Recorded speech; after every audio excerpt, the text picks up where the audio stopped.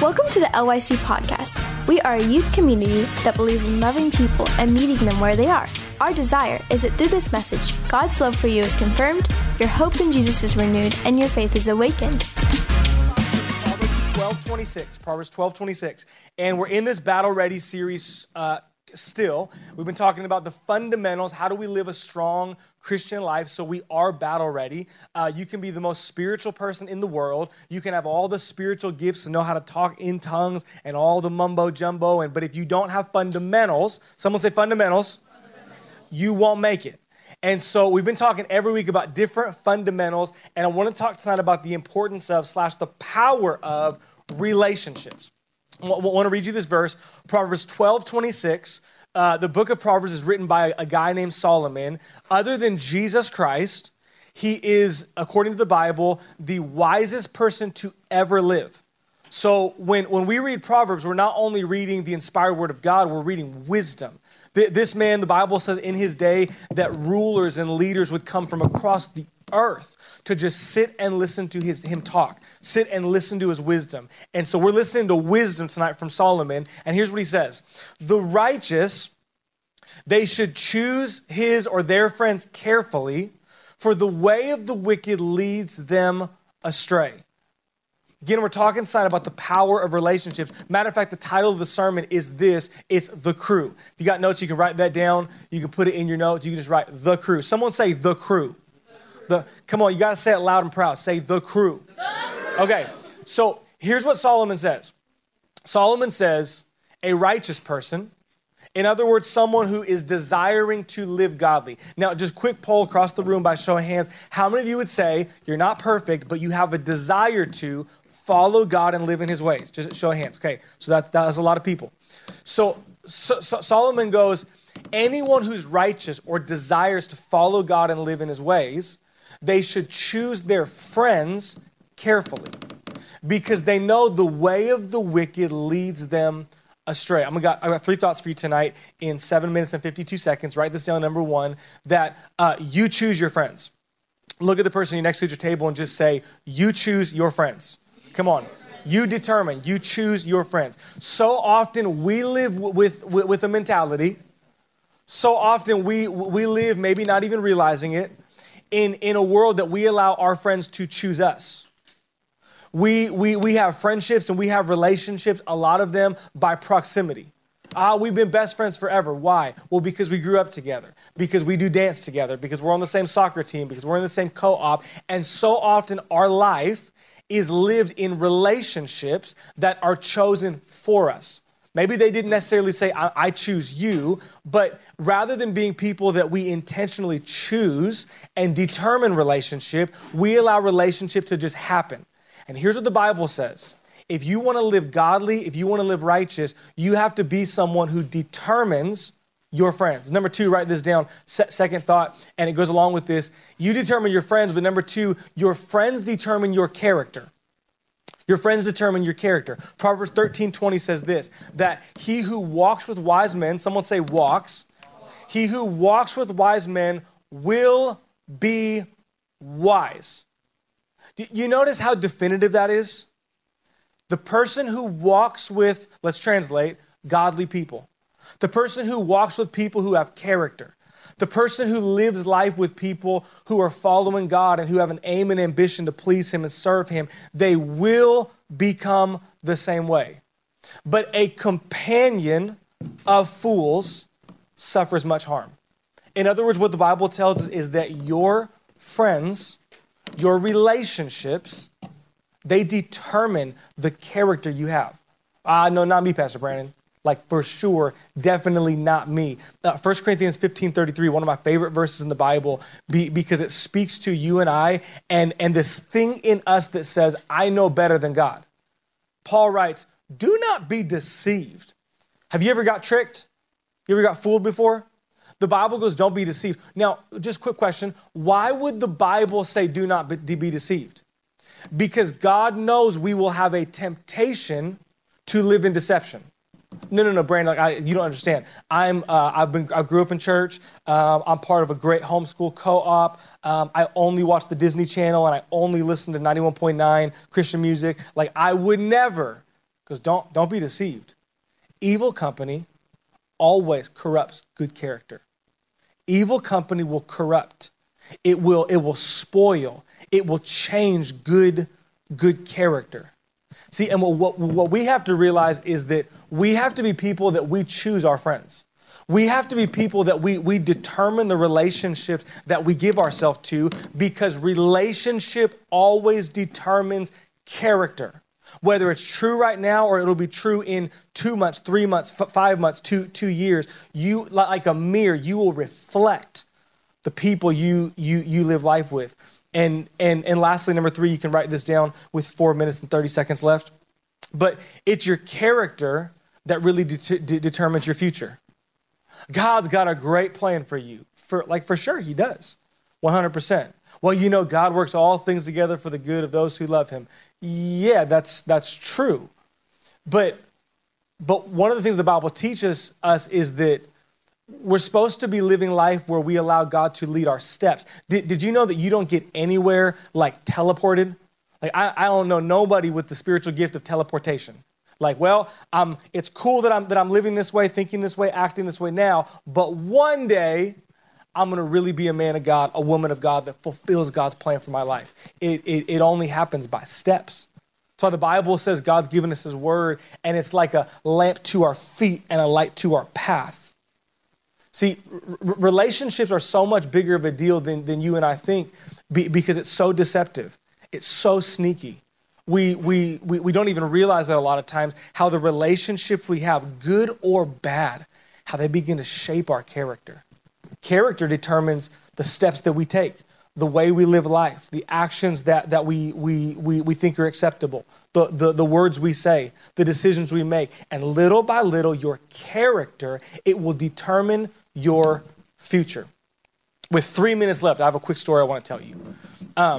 This subject for me is one that I'm incredibly passionate about, because this subject for me is one that I've lived in real life on both sides. Many of you know I am a pastor's kid, so I grew up in church my whole life. Born on Saturday, in church on a Sunday. Been to every camp, every conference. Been to every youth group, church meeting. I know all I'm the pastor's kid, right?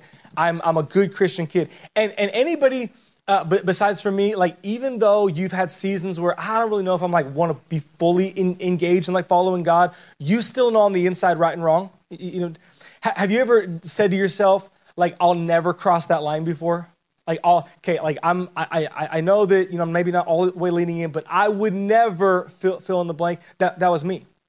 And I remember 7th grade, we moved to a new city, and the only thing I wanted, someone say only. The only thing I wanted, we moved to a brand new city, 7th grade year, brand new middle school, and I remember driving to school saying this: I just don't want to eat lunch alone. I just don't want to eat lunch alone. I just don't want to eat lunch alone. And so already I determined, I'm looking for a relationship. And because I only have 1 minute and 45 seconds left, I'll spare you all the details. But friends found me. 7th grade, 8th grade, by 9th grade year, I was doing things that 7th grade me would have swore I would never do that. I was in environments that I swore I'll never be in that kind of environment. I was exposed to things and giving myself to things that it's literally only maybe 5 years ago that randomly I'm hey, Mom, so can I tell you some stuff? I just feel I need to tell you what I was actually doing in 9th grade when you thought I was just hanging out at someone's house. It changed me. And going into 10th grade year, my parents, they sat me down and said, hey, Brandon, so we're moving from South Carolina from Southern California to South Carolina, from LA to Fort Mill. I never even heard of Fort Mill. One of my questions was, do they have internet there? Do they have mail there? Where are you taking me? Is this Little House on the Prairie? Where are we going? And I remember we were sitting at a diner, and I told my mom and dad, I said, well, you guys have fun. I'm going to live with my grandma, with grandma and papa. You have fun. I'm not going. But as we drove there, as we took the road trip from LA to South Carolina, I'm pausing this because I'm going to be a little over on time. Just we'll see. Maybe 15 minutes is the new goal. But as we drove from LA to South Carolina, I remember driving in the car. I remember thinking, I don't want to be the way I am anymore. Even though I've never articulated this or told this to anybody, I'm honestly kind of ashamed and embarrassed of the person that I've become. Thanks a lot, guys. We get it.